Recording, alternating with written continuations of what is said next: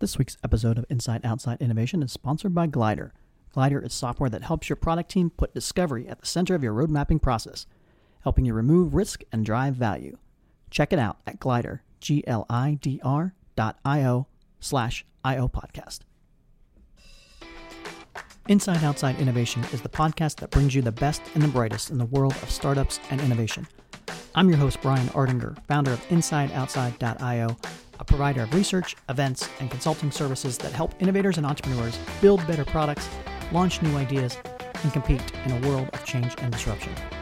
Each week, we'll give you a front row seat to the latest thinking, tools, tactics, and trends in collaborative innovation. Let's get started.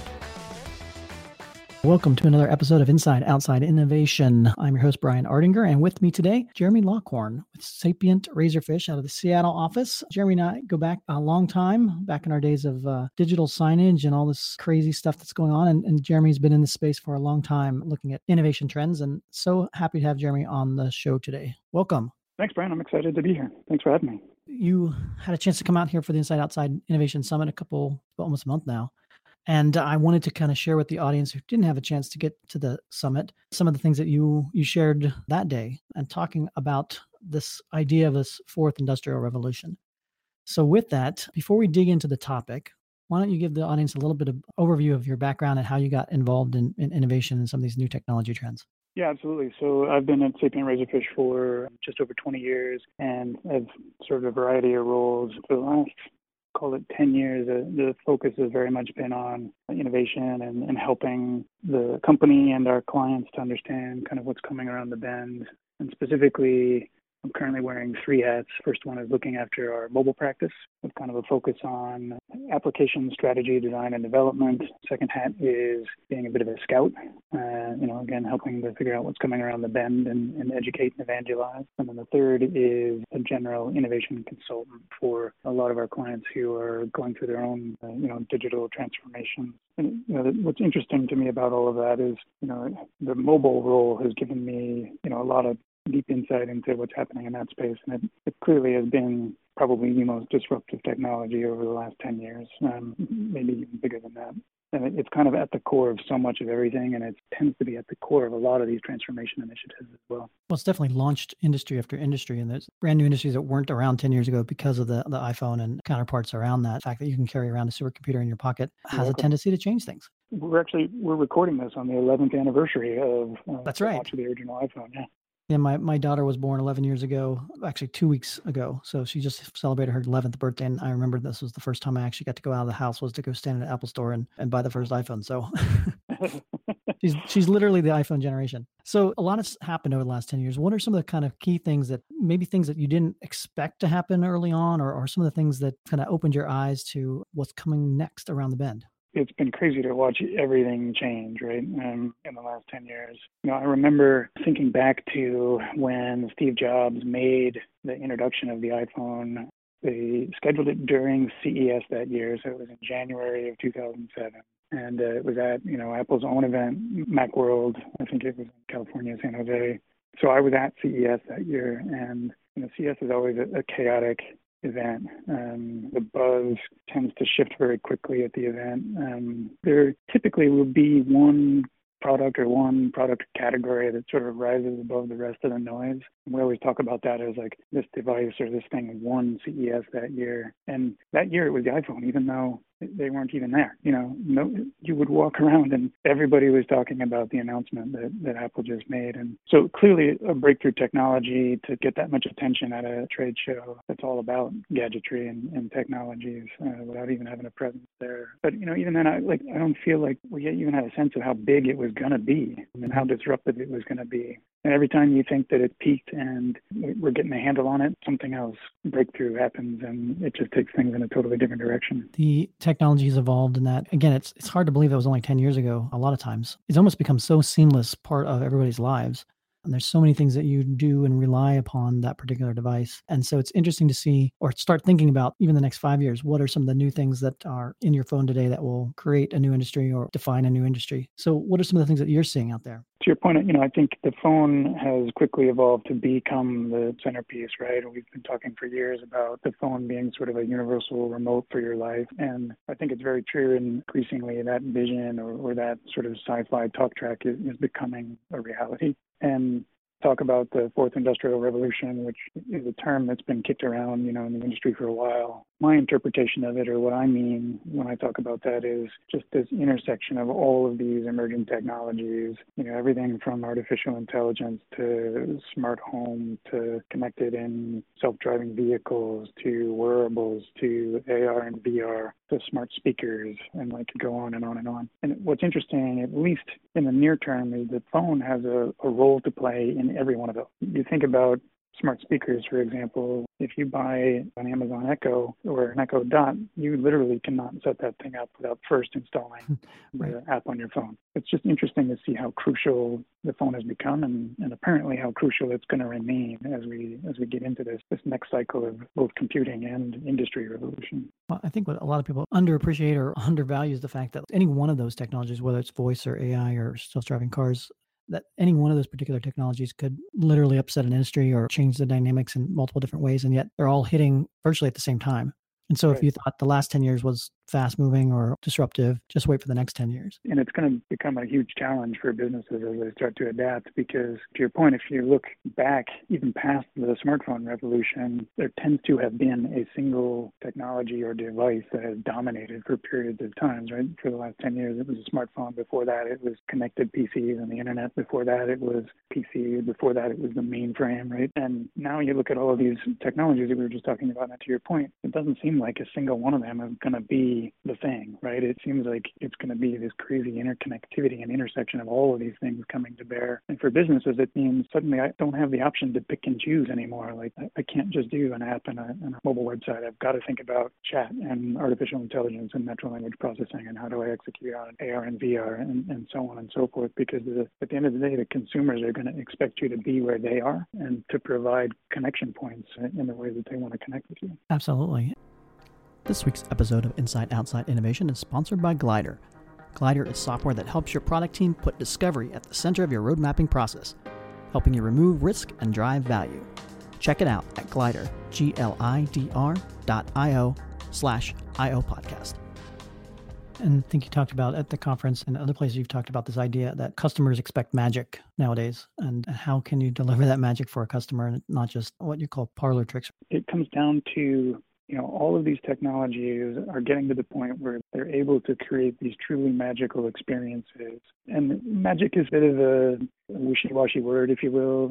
And where it hits home for me is when you make things so simple that the interface almost fades into the background. That's where I think you start to get to this point of magic. And I'll give a couple of examples. There was a demo at CES this year of Whirlpool, who had acquired Yummly last year, showcasing some integration of the Yummly recipe platform into some of the various kitchen appliances. So the scenario that they were demoing was, you've got an iPad in the kitchen with, the Yummly recipe database on it. You're cooking a complicated casserole with pasta and cheese and meat. As you're going through the recipe, it's going to turn on the oven automatically at the right time to the right temperature so that you can bake when you reach that point. And then when you're done with dinner, it's going to automatically set the dishwasher to the heavy soiled pots and pans setting because it knows that you just cooked a cheesy casserole. And that's a magical experience. I don't have to make those choices anymore or program those settings anymore. The system just knows. Second example, again, from a trade show at Mobile World Congress last year, Hertz had a demo where the phone was your key to get into the car to start the vehicle, but also it would immediately personalize all of the settings in the vehicle based on your profile that you had established in your Hertz profile. So set the seats to the right place, sync your entertainment and your calendar so that the nav system in the car knows where you're going and can automatically pull up directions to your hotel or to your next meeting or wherever it may be, and then ultimately to allow you to pay for things like gas and parking without having to get out and swipe a credit card. The idea of personalization and the fact that you have all this data now and companies have this data and it resides in different places, but the ability to kind of coordinate and collaborate across different companies and across different data sources, and that you never had that opportunity before. So it'll be interesting to see how that kind of comes together. In your opinion, are the companies that are going to win are the ones that are good at that anticipation of what the customer needs are and then building for what even the customer doesn't even know they need?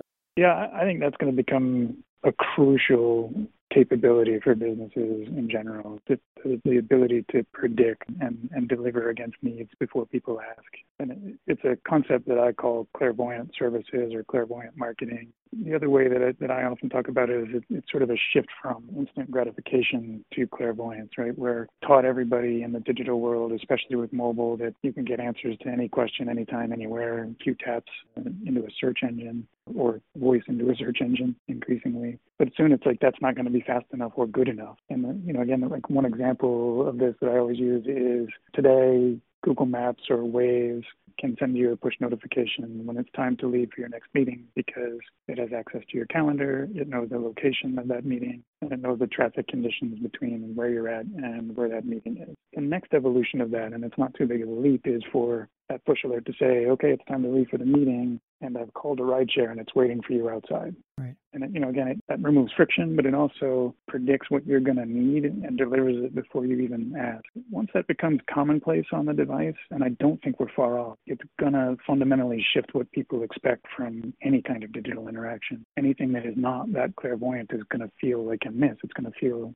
unmagical. It's going to jar you. I mean, going back to the idea of magic, the first time you kind of hailed Uber for the first time and the fact you could pull up your phone and see the car and within 2 minutes it would pop in front of your door. That was kind of like a magical experience. And so take that to the next level in the next 5 years or where, it anticipates not only the car, but whatever else is in and around that particular thing. We talked a little bit about this idea of collaboration or connectedness. How do you see corporations and companies navigating that? If you think about R&D and innovation in the past, a lot of times in the past, you could do that yourself. You could find the right team, build it yourself, launch something into the world and have adoption in that. Now with this interconnectedness and different technologies and everything else, it seems to me that the idea of collaboration is going to become much more important to companies in that. So how do you see that playing out? Yeah, it's a great question, and I think you're spot on. Things are moving so quickly, and technology is disrupting so many different things that it's hard for especially large established organizations to keep up with that pace of change. And so I think collaboration is crucial, and you're seeing increasing efforts to bring in outside thinking and to sort of create new kinds of partnerships to enable companies to adapt to that pace of change and to drive innovation. So I think that collaboration is going to be a crucial piece of the ecosystem. Who's doing it well right now? Are there any particular companies that stand out or particular examples that seem to be navigating it better than others?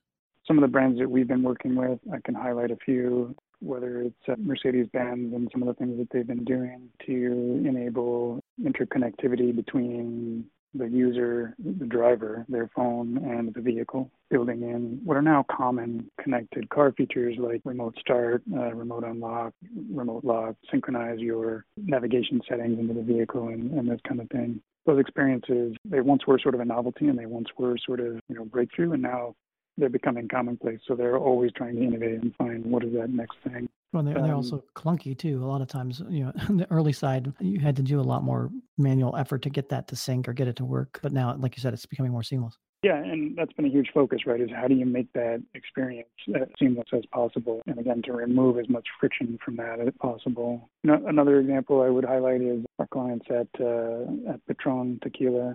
And, one of the things that they were very early on was voice. And as a brand like that, one of the most compelling ways that you can engage with your end customers in this fragmented digital world is to provide some sort of utility to those customers. Part of the strategy that we had with them was building what we call a cocktail lab, which is a huge aggregation of cocktail recipes from bartenders and mixologists around the world, featuring tequila and a bunch of other ingredients. And that's been accessible from their website for a while. We also built a skill for Amazon Echo for Alexa that allows the user to access that database as well in My Alexa in their own. Just by using your voice, you can speak to the machine and access those cocktail recipes from the cloud. Well, I love the experimentation that's taking place in the marketplace, and I think we'll just see that increase as these technologies hit and continue to move forward. So on that note, what's next for you? What's next for Razorfish in the next couple of months that we should be paying attention to? Continued trying to push and lots of experimentation ongoing with AR, VR, voice, and all of these technologies. Well, Jeremy, thanks for being on the show. If people want to find out more about Sapient Razorfish, about yourself or Connect, what's the best way to do that? I would say hit up sapientrazorfish.com, our social channels. You can find me at New Media Geek on Twitter. I'm pretty active there, and that's probably the best place to find me. Sounds great. Well, Jeremy, thanks again for being on the show. Look forward to continued conversations as the world changes around us. And thanks again for being part of Inside Outside Innovation. Yeah, thanks for having me. That's it for another episode of Inside Outside Innovation. If you want to learn more about our team, our content, our services, check out InsideOutside.io or follow us on Twitter at the IO Podcast or at Ardinger. Until next time, go out and innovate.